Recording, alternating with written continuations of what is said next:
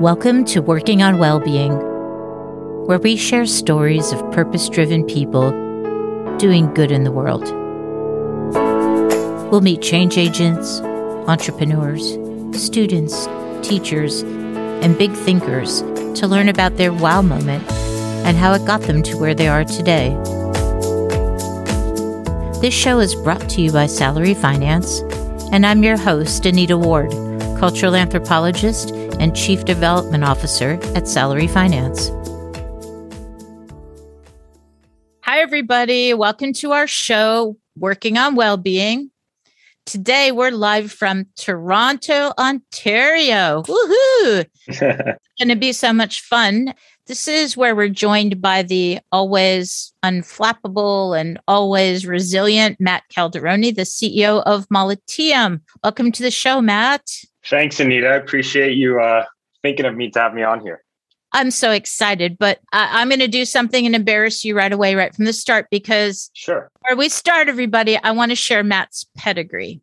Oh, my goodness. So it includes founder and CEO of Mollitium, professional soccer player in North America and Italy. And to my naive brain, that means that you've played sort of rough and tumble American soccer. And then you've played with finesse and technique, in Italy. Absolutely. I've seen American football in the land of milk and honey. I've got to see both.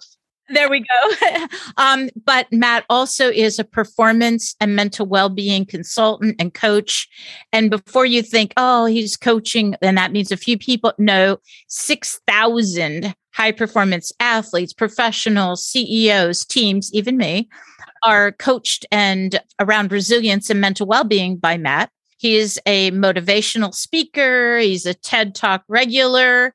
And my favorite description of you, Matt, is a limitless competitor. So I love that. I am so excited because we could talk about mental well-being, financial well-being, emotional well-being, resilience, mindset, lifestyle, so much and not enough time. Everything. So, okay, I have waited my entire life to meet a CEO whose mission was to save the world through resilience. And that's a high bar you set for yourself. Go big or go home. Go big or go home. And Matt, I'm not normally Captain Obvious, but I have to start with, what is a Mollitium? What does it mean? Why did you choose it? And this is the name of your company. Well, I'll be honest. So my brother and I actually ended up rebranding back in 2020 of, I think, September or October. So this past year. Because what ended up happening was we actually got trademarked. That's what it is. So we had the name, we were registered as a business and did everything like we'll call it heavy and fast moving CEO who's young as an entrepreneur. I decided not to go down the legal route and didn't think that we were going to get anyone who thought of the name Mind Body Fusion at the start. We actually ended up getting on the Spit and Chicklets podcast.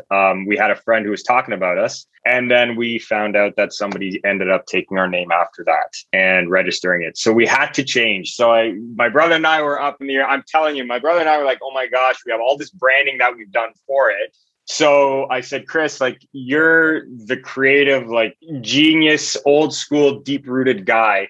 Come up with something. And he goes, what about Latin? I said, I love Latin, especially us being Italian. So I said, absolutely. So we took the word Mollitium, which literally means in Latin, a form of resilience. And we actually spelt it out the way that it sounds so that people can pronounce it and enunciate it the right way. So now we're here with it, and it's been awesome. It's been an amazing shift in brand because it has that cool Nike way of things.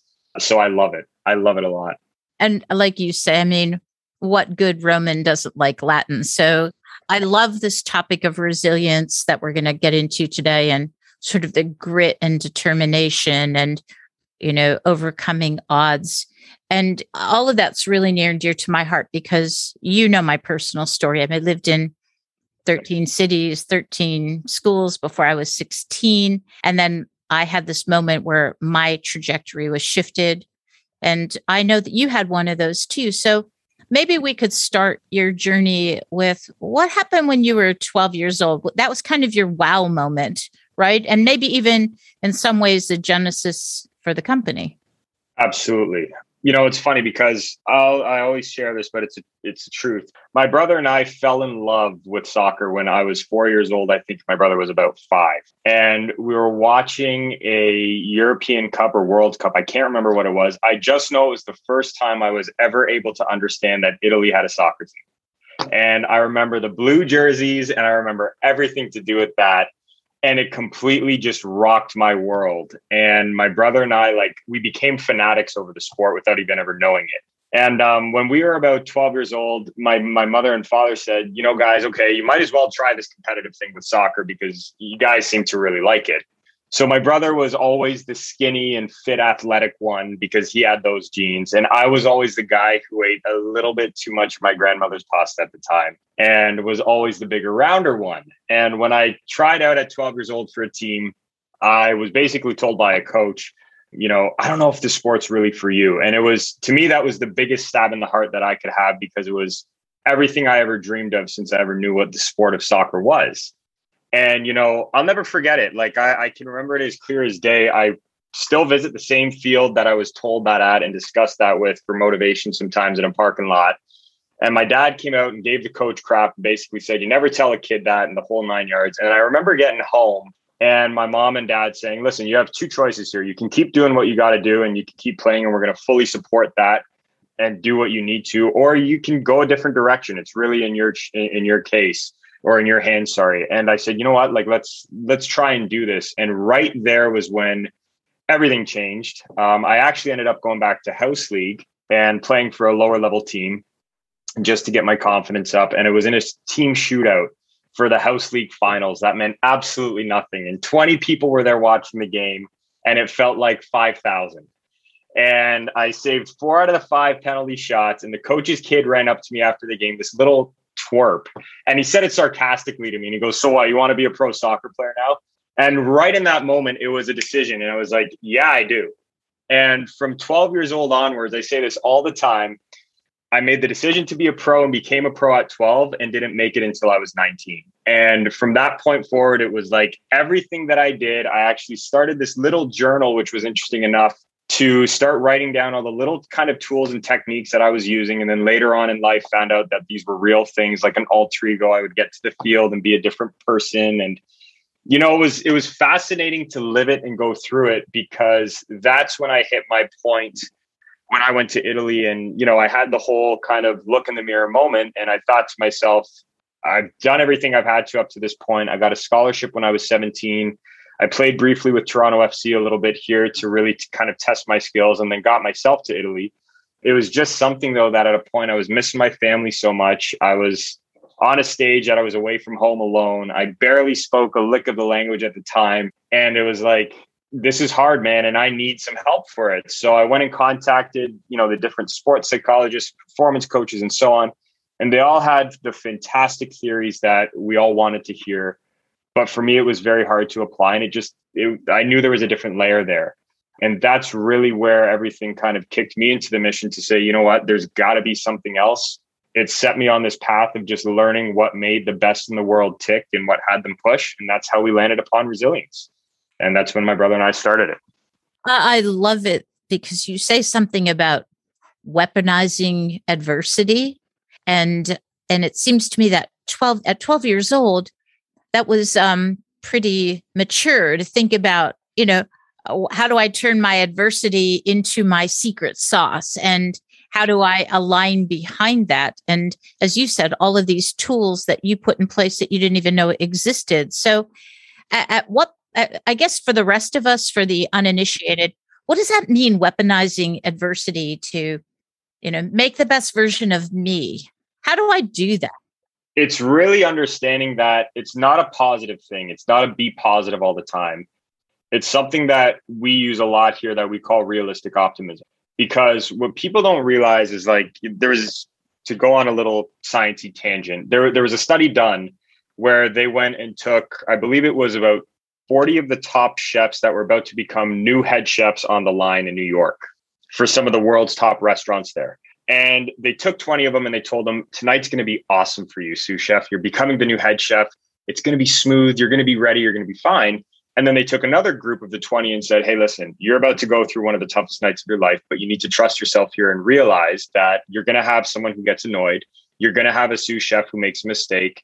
Your server is going to piss you off at some points, but you're going to be okay. You've trained for this and you're ready for it. And funny enough, studies came back and the results showed the 20 that were basically given that positive is everything kind of mentality, they didn't do as well as the ones that were overwhelmingly doing better, who found that, hey, it's going to be a hard night. I know I'm going into this, but I'm going to be fine. And what they found the real tool was to teach this was adversity. And we often talk about how adversity is this amazing and beautiful thing. And we hear the cliche sayings until we're smacked in the face with it and realize what we really have to do.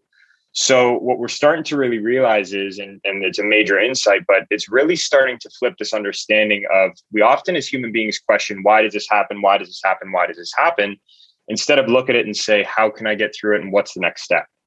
And conditioning yourself to really do that and being thrown into more situations forces you to act on your feet a lot quicker than the majority would. And if you can really learn to weaponize that, like we say, and understand that adversity can actually become your best friend and a stepping stone for the next level of your life in any area of it, you can really start to make something out of nothing, essentially. When I first saw this and had this idea from you about adversity, all I could do was reflect on 2020, right? I loved getting to know my dog and my chickens, but that mental impact was huge. And you published a really interesting white paper. I think it's entitled Return to Play. And it's really about how athletes and their conditioning, when they get an injury, how do you get them to return to play and how do you create this holistic approach to it? But I have to tell you, Matt, I sat back and thought, in many ways, I need that return to play in the business world. So I felt like, I have to tell you, I'm fearless, generally speaking, but the first real in-person gig after, being at home and not being there, I felt increased levels of fear and anxiety, things I have never felt before. So getting back onto the actual playing field and using that adversity, and how do you shore up self-confidence and self-trust? 2020 diminished a lot of that. And I wonder if you could take this idea of the return to play protocol and apply it in the business world. And what does that start to look like versus athletes? Although I did break my ankle, so I guess you could treat it both ways. You know what? It's interesting because a lot of people don't realize the biggest thing. And it's funny with this whole mental side of things, like you really don't, you really take it for granted, because when things are good, they're great. And when they're bad, they're terrible. Right. And it's like, unfortunately, until you hit that bad point or that rough patch, you really just think it's kind of, we're in a field of daisies. And the problem is you don't realize how much you're constantly building this identity. And we talk about identity a lot. And we say a lot about it, but it takes something like COVID to completely shift what we've been doing that aligns with that identity to really show us that, oh my gosh, what's happening here? So whenever it comes to return to play or getting back to it, the first thing we always start with athletes or even business professionals, it's understanding who you are and who you want to be. And if you're coming back from a setback, it's who you are. Because what people don't realize is that all of us have the capabilities. We really do. And if you're at a spot where you are performing on a stage, or you're even in just a current job where you're trying to work your way up, you've got yourself to that point some way, somehow. And sometimes you just forget it. And it's normal for everybody. We're human beings. We're imperfect. So the first thing that we always look to whenever we're trying to help somebody really get back to that is getting their identity on track. Who do I want to be? Who was I before? And what got me there? The second thing immediately, raise your standards. And it's like, people are like, Matt, that's prude. And it's like, but hold on. You can't tell me that you want to be outstanding at what you do. In anything, it could be from being a parent to a CEO to an athlete, and you can't do it with low standards. It's impossible. And one of the hardest things is conditioning that, because when you're in a state, which we're all in at any given time of, being in a state of high performance, your standards are higher than you can ever imagine, whether or not you know it. And sometimes it's hard. Yeah, I talked about moving the goalpost, right? Yeah, you can't move the goalpost closer to you. Although that would be American football, Matt. So I'll have you'll need an interpreter there, but you can't move I think it's the net.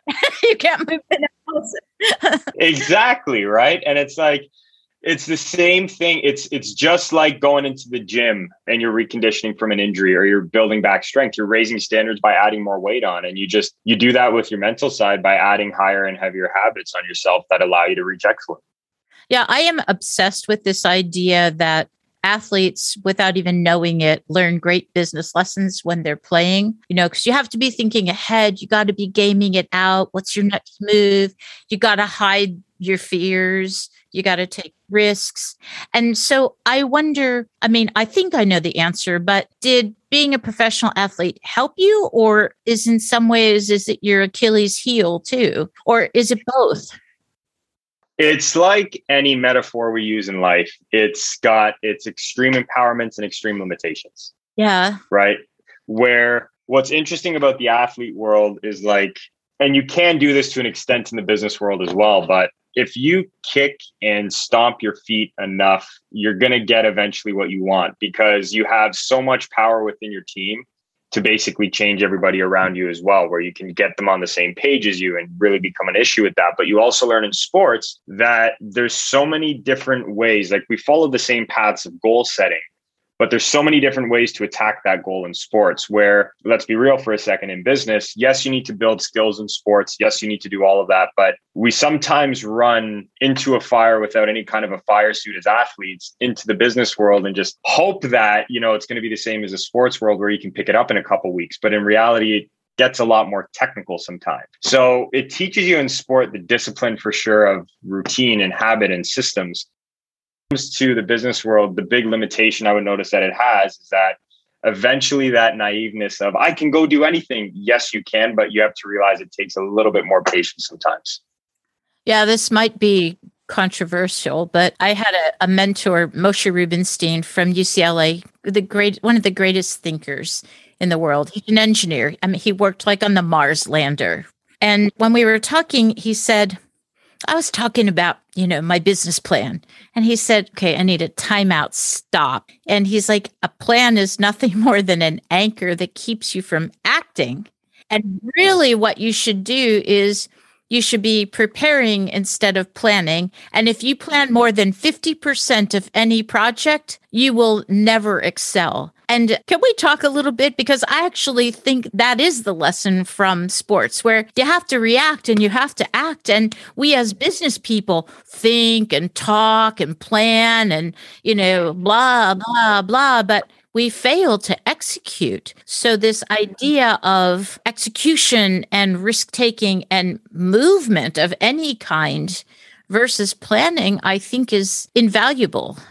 Yeah. And that it's interesting that you say that because it kind of goes to the part in sports or if anybody's a gym goer, there's going to be days that your muscles are sore, but you naturally just have to push through it. And it's I might only complete sometimes maybe a third of that workout, but doing something. I've noticed a lot of the time in the business world, a lot of people get this whole paralysis by analysis mentality that starts to happen where it's but it's not following, we're skipping step 2.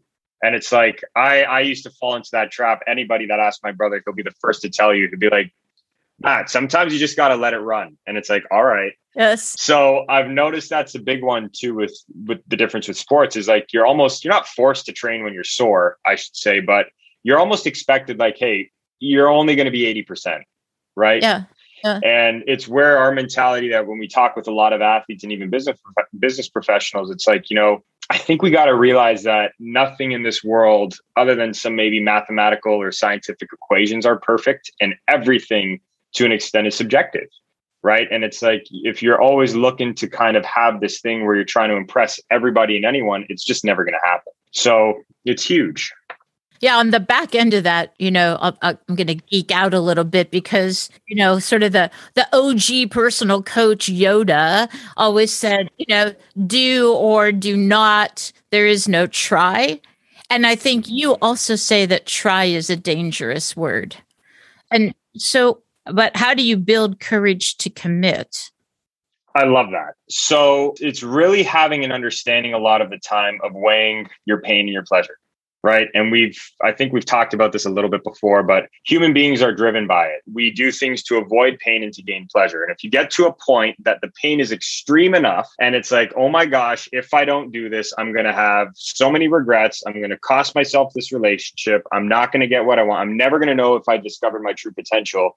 You're going to act. And that's honestly what it was for me. Even when I went to Italy to go play soccer, it was like, I had to call my grandmother, who at the time was, I think, 73 or 74 years old, who then went and called her cousin in Italy, who then went and called his friend, who went and called his friend that got me a tryout with the team. And then I stayed at my uncle's hotel. And it's like, the only thing I remember sitting there a lot of the time and be like, why am I going through this trouble right now? You know, everybody's operating on Italian time there. I'm only going to have so many weeks to do this. What the heck's the point? And it's like the one thing that kept kicking me. I'll never forget this. Like my friend said to me, we were driving to university together at the time. And he goes, Matt, how many pro soccer teams are there in the world? I said, I don't know, man. There must be like something crazy, like 600, 700, 800. And he goes, don't you think at least one's going to take you? And that like really kicked me in the ass, because it's like, I guess you're right, man. Like something's got to give, right? So it always sat in the back of my head, but it took me to a point that it was like, if I really don't go explore this to the fullest, I'm going to have so much regret on this. And, you know, not to go too deep on it, but my grandfather just recently passed away at the time back then. And it was like, I owed so much to him, because there was a whole backstory that's for another conversation, where I was leaving, you know, the ICU room and going to my practice, and the hospital was 5 minutes away from where I was practicing at the time. And it's like, I did all that. I'm going to see this fully through now. I have to. So if you can build an amount of positive pain, we'll call it, where it's not like, you know, it's in an extreme where it's life threatening or whatever, but a way that's like, hey, if you're really going to push yourself and you want to see if there's a next level, don't go to bed wondering at night. It's the best way to motivate yourself to keep going. Yeah. You talk about engineering your life around your definition of greatness, and that mindset. And those words really resonated deeply with me, because I talk about, you know, obsessions, and you talk about making that the reason you wake up, the way you start your day, the way you motivate yourself, that really to change your mindset, you've got to engineer your life. So is resilience a lifestyle? Absolutely. It's so much more than I think what it's been given credit for. Because, you know, there's three aspects to it majorly on an umbrella kind of term, where there's physical, mental, and social. And, you know, often we get caught in this trap that it's a mental skill. And I'm going to add financial. Absolutely. You can't have those other three without financial resilience, right? Yep. In any way. And it's like, you know, you look at all this stuff, because we often see that in this performance psychology, if you want to call it that, we just specifically focus on this idea of resilience, but there's so much more to it. Like, we know that if your body can't handle the day-to-day stress of just having to get up, go to work, and be your absolute best, what are we really doing here? Just teaching a mental skill on it. And it's like, people don't realize that everything that starts in the morning, I think one of the most powerful sayings that I've ever had in my life, that I've really started to live it by, and we've taught a lot of our people to, is that you really need to consciously set the track of what you want the day to be like for yourself. Because we often think that, you know, oh, these external conditions are what are going to impact my internal side and so on. And it's like, I know this is cliche and a lot of people talk about this, but it's so simple, but it's so malpracticed as human beings sometimes that we just don't do it. And it's like, you have to go out there and find a way or make a way. I don't think we realize that enough. So looking at it too on a financial side, it's funny that you bring it up, because I think this year really gave me an amazing perspective on it, where we really understood the part of financial. But we really got deep into it this year when we started working with a couple Olympians. And, you know, the amazing case behind it was that these two individuals had all the great physical, mental resources in the world. They had the ATs on staff and the physiotherapists and so on, and strength coaches. And, you know, the one thing, though, that we noticed brought the biggest burden to these individuals was the financial side. And I don't know how too much it works in the American part. I know that from working with this individual, there's a bit of a financial stipulation. On the Canadian side, it's really tough, where, you know, you're not making a lot of money and you're asked to perform at peak levels. And having to go out there and do, you know, the above Call of Duty work that we like to do for our athletes, and something we're passionate about, is helping them understand and get financial resource, because we know that adds to the stress of these individuals on a day-to-day basis. And it's a real stress test when you can't go home and depend on yourself. So it's massive. Yeah. At Salary Finance, we've done a lot of research and data analysis around this. here in America, half of working Americans don't have $400 in savings. So a third of them exhausted all of their savings during the pandemic, taking care of family and friends, or maybe they were furloughed and just needed cash flow. And then on top of that, 78% of those applicants for loans, they get denied. And Matt, when you look at that through a diversity lens, it disproportionately impacts African American and Latinx communities. And I'm pretty sure you have payday loans, but basically they're predatory lenders who take advantage of people and charge them 300 to 1,000%, interest rates when they need cash. In Italian, we think of that as loan sharks, right? So there are these legal loan sharks, if you will. But when we started to look at it, replace your Olympian with a manager, a high performance manager who's maybe on a hospital floor, or a nurse or a healthcare professional. And when they're financially stressed, they have 9 times more likely to have troubled relationships. They're 7 times more likely to suffer from depression and 10 times more likely not to finish tasks and lose focus. Now, I told you I broke my ankle. That scares the heck out of me when I start thinking about people who are financially stressed, in a healthcare environment or a teaching environment, or just delivering my Amazon Prime packages on time.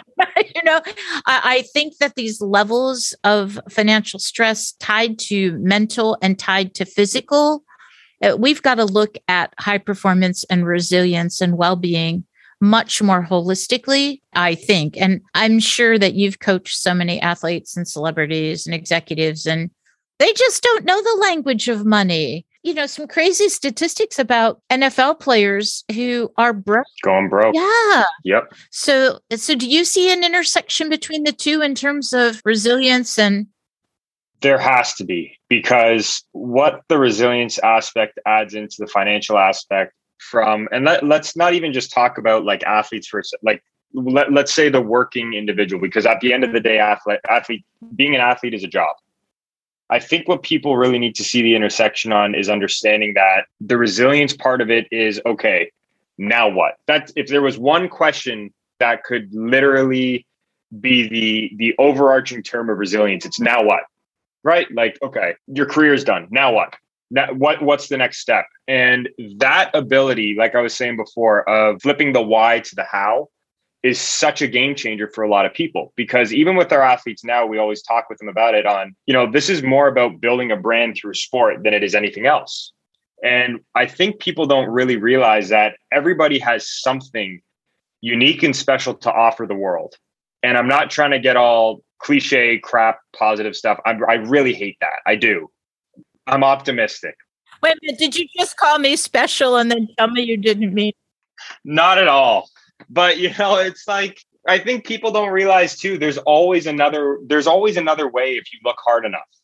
And people don't realize that even on the financial side too, you can do a lot more for yourself if you switch perceptions. And we take that word so much for granted, where just switching your mentality of investing to paying, or to having to pay this or pay that. It's like, that was even a game changer for me as an athlete coming out of it. And even the guys we do work with who are now retiring, even, it's such a game changer, So tell people, how does it start? So I know that I started with a baseline assessment of myself.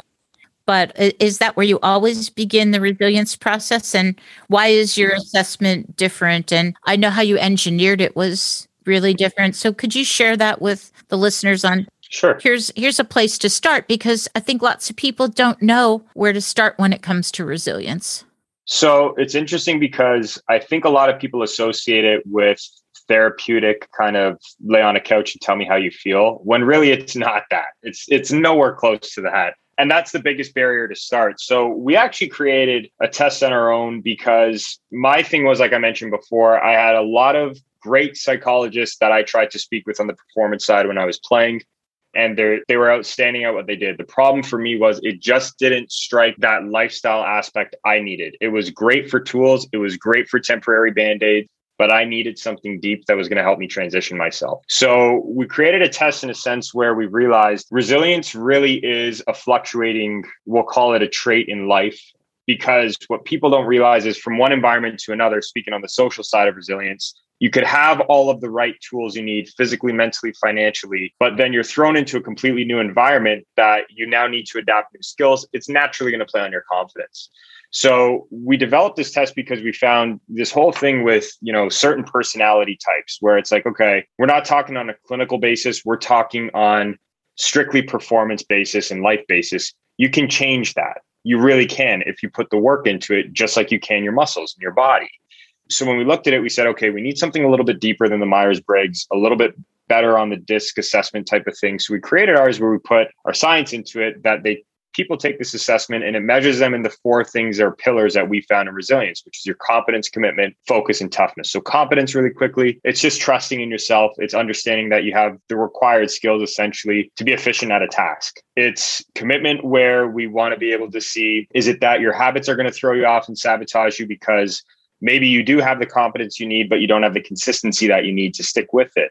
So we measure the commitment side. Then there's a focus. Do you have maybe the competence and commitment, but you can't stay focused on the single task at hand, or maybe there's too much noise that's kind of happening in your life? And then the last part is toughness, which is simply just having those mental skills to adapt. That's probably one of the most mental parts of the resilience aspect overall. So when we take this assessment, it's not to rule anybody out and say, hey, they're not, you're this one way. It's to basically say, hey, you're here right now. Here's what we would suggest to help you kind of develop these aspects out. And when we have that assessment and we look at it, it's kind of like we've mentioned before, all of these questions are not an answer of strongly agree, disagree. It throws you into a scenario to see how you best identify to react. And by really getting to the bottom of that, we've been able to get a 93% validity behind what we're doing on it without ever having to talk to the person in our lives. And that amazingly breaks down all barriers that we need to get somebody on a couch and ask them how they feel.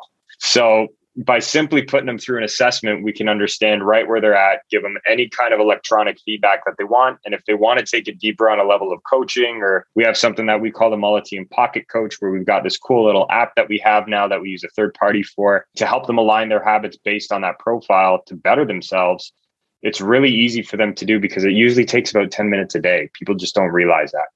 Yeah. So for me, I'm looking at it from the business development standpoint. And, sure, coming off a year where sales teams were stuck behind Zoom monitors like we are today, and now back into the wild, if you will, but they've lost some of that resilience. So just profiling the team and then understanding how can you bolster your team and how do you get somebody back in gear and how do you shift their mindset back to where it was. So I love the idea that I personally self-assessed, and then my team members will assess, and then we can step back and say, wow, now how do we engineer our lives and recreate that mindset? Because sales is all just about engineering to greatness, right? And how do you get it to that point? So are there examples where you've used this in businesses that you could share with us?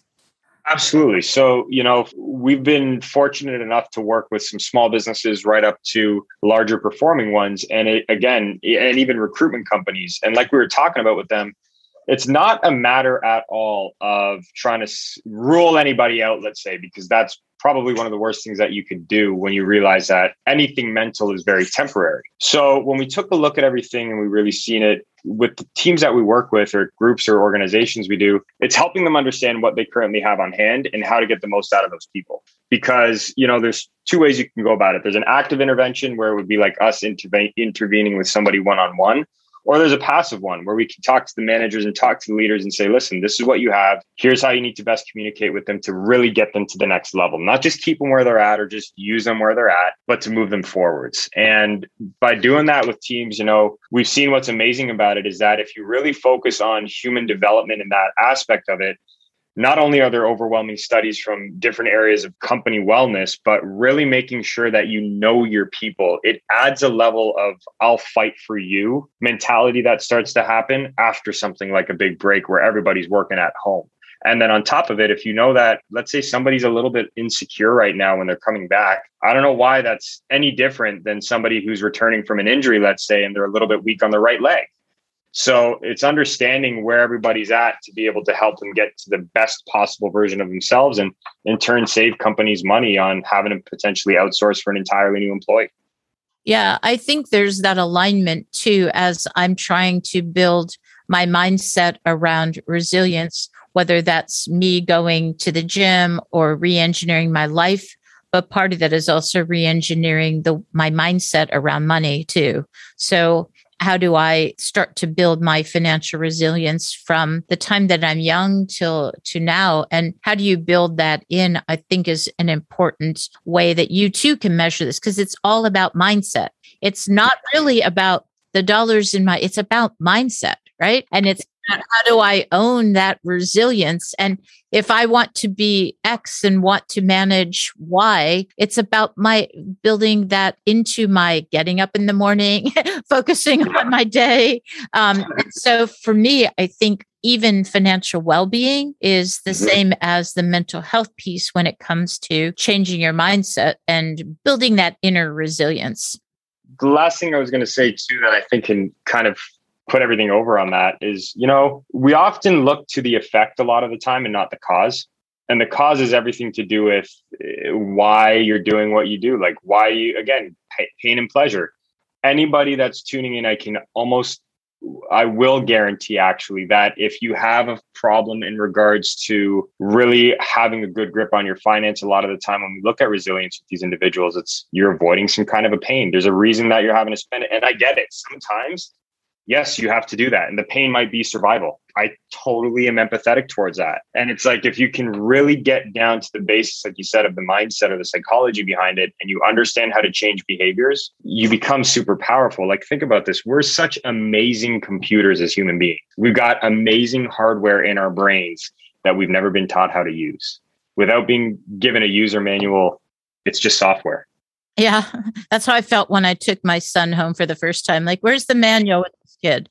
There is a bottom line measurement, though, that we look at. So we know that the impact of just financial resilience among employees can be, 13 to 18%. So to your point that if you lean in around your employees, you help them build resilience, then performance is going to go up, whether that is their call center behavior, their sales behavior, their managerial behavior, it all begins to shift. And there's an improvement on the bottom line, anywhere between 13 and 18% with just financial well-being. So you start to reduce those stressors, and an employer can realize an actual measurable bottom line impact. So I think putting together the mindset and building that resilience with a program like yours and a program like ours could be quite beneficial. But there's something, before I lose you, there's something that I want to talk about.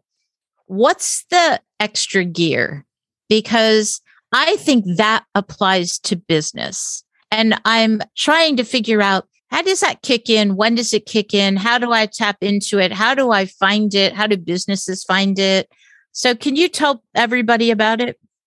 So this is what's interesting about the extra gear. To go blanket first, it is resilience. Because the extra gear can hit people in so many different ways based on their life experiences and previous trainings, where, people don't realize you almost interact with resilience in your life, kind of like you interact with, let's say, a marketing campaign. You might see a commercial, or you might see it on an Instagram channel, or you might hear a radio ad. It's the same with resilience, where you might have resilience with your relationships, but on a financial side, you might lack it. And that's holding you back from getting to your true potential. But everything else in life might be great. Like, you might be the fittest individual out there. You might have an amazing social life, but those two things are off, and it's really holding you back. So what people really need to grasp is that if you really start to study and understand what some of the most successful people do in the world, you can call it resilience, but the resilience allows them to be resourceful. And the amazing thing is, you can give everybody a screwdriver, but only the ones that have been trained in it will know how to use it. So what's interesting about it is that if you really take a look at this whole extra gear side, the point that we try to make is you don't know yet until you work on it what area you need to add resilience to, which is why the assessment's so important for us, because we can see hidden dangers. We can kind of help you call that out so you can live the best life possible. That's amazing. So clearly, Matt, you have that extra gear, and you challenge me every time I talk to you about being a better person. So This conversation is wonderful, but every show we share a lesson. And I feel like you've just shared lessons for the last, 30 minutes. So thank you for that gift. But is there something that you want to leave our listeners with, something that you might share with them? Take the negative connotation away from selfish. And it's one of the most powerful things you will do in your life is be selfish so that you can give to others. Because what people don't realize is that in order to be of value to anybody and interact on any team, you first need to take care of yourself. And it's something that I've often looked at where people have a struggle with, because it's like, oh, negatives, they're selfish is negative. That's bad. But think about it for a second. Let's pretend you decide that you need to take 10 minutes in the morning to yourself to really get yourself aligned, and you can't go help your significant other with a kid right now. But in 10 minutes, you're going to be the best mother or father on the planet. And if you pitched it that way to your significant other, I guarantee you can find the 10 minutes. So I think people need to really understand, and I wish they take this away from it, is that if you put a lot into yourself and you get selfish with the absolute intention to be selfless and give to others, so you have something to give to others, you will absolutely crush it. I promise, because it's one of the biggest changes I've seen in myself when I started this. And it's one of the most basic practices we use with everybody in any area of resilience. It's needed. Oh, that's lovely. It reminds me of you can't really love somebody else until you love yourself. So bingo. Matt, I love you. I am so grateful for today. You shared something in your blog that life is as simple as this. The glass isn't half full, but it's also not half empty.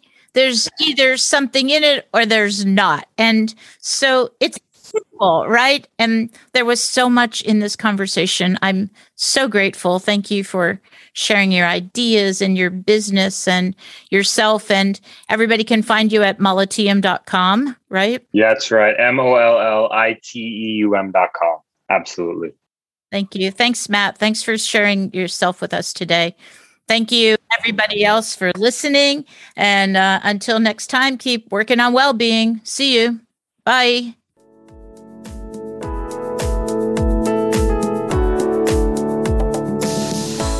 Thanks for joining us for today's episode of Working on Wellbeing, brought to you by Salary Finance. I'm Anita Ward. At Salary Finance, our mission is to improve the financial health of working Americans by providing access to socially responsible financial products in the workplace. You can learn more about how you can partner with us to help improve your employees' financial well-being at salaryfinance.com. Don't forget to subscribe or follow so you don't miss an episode.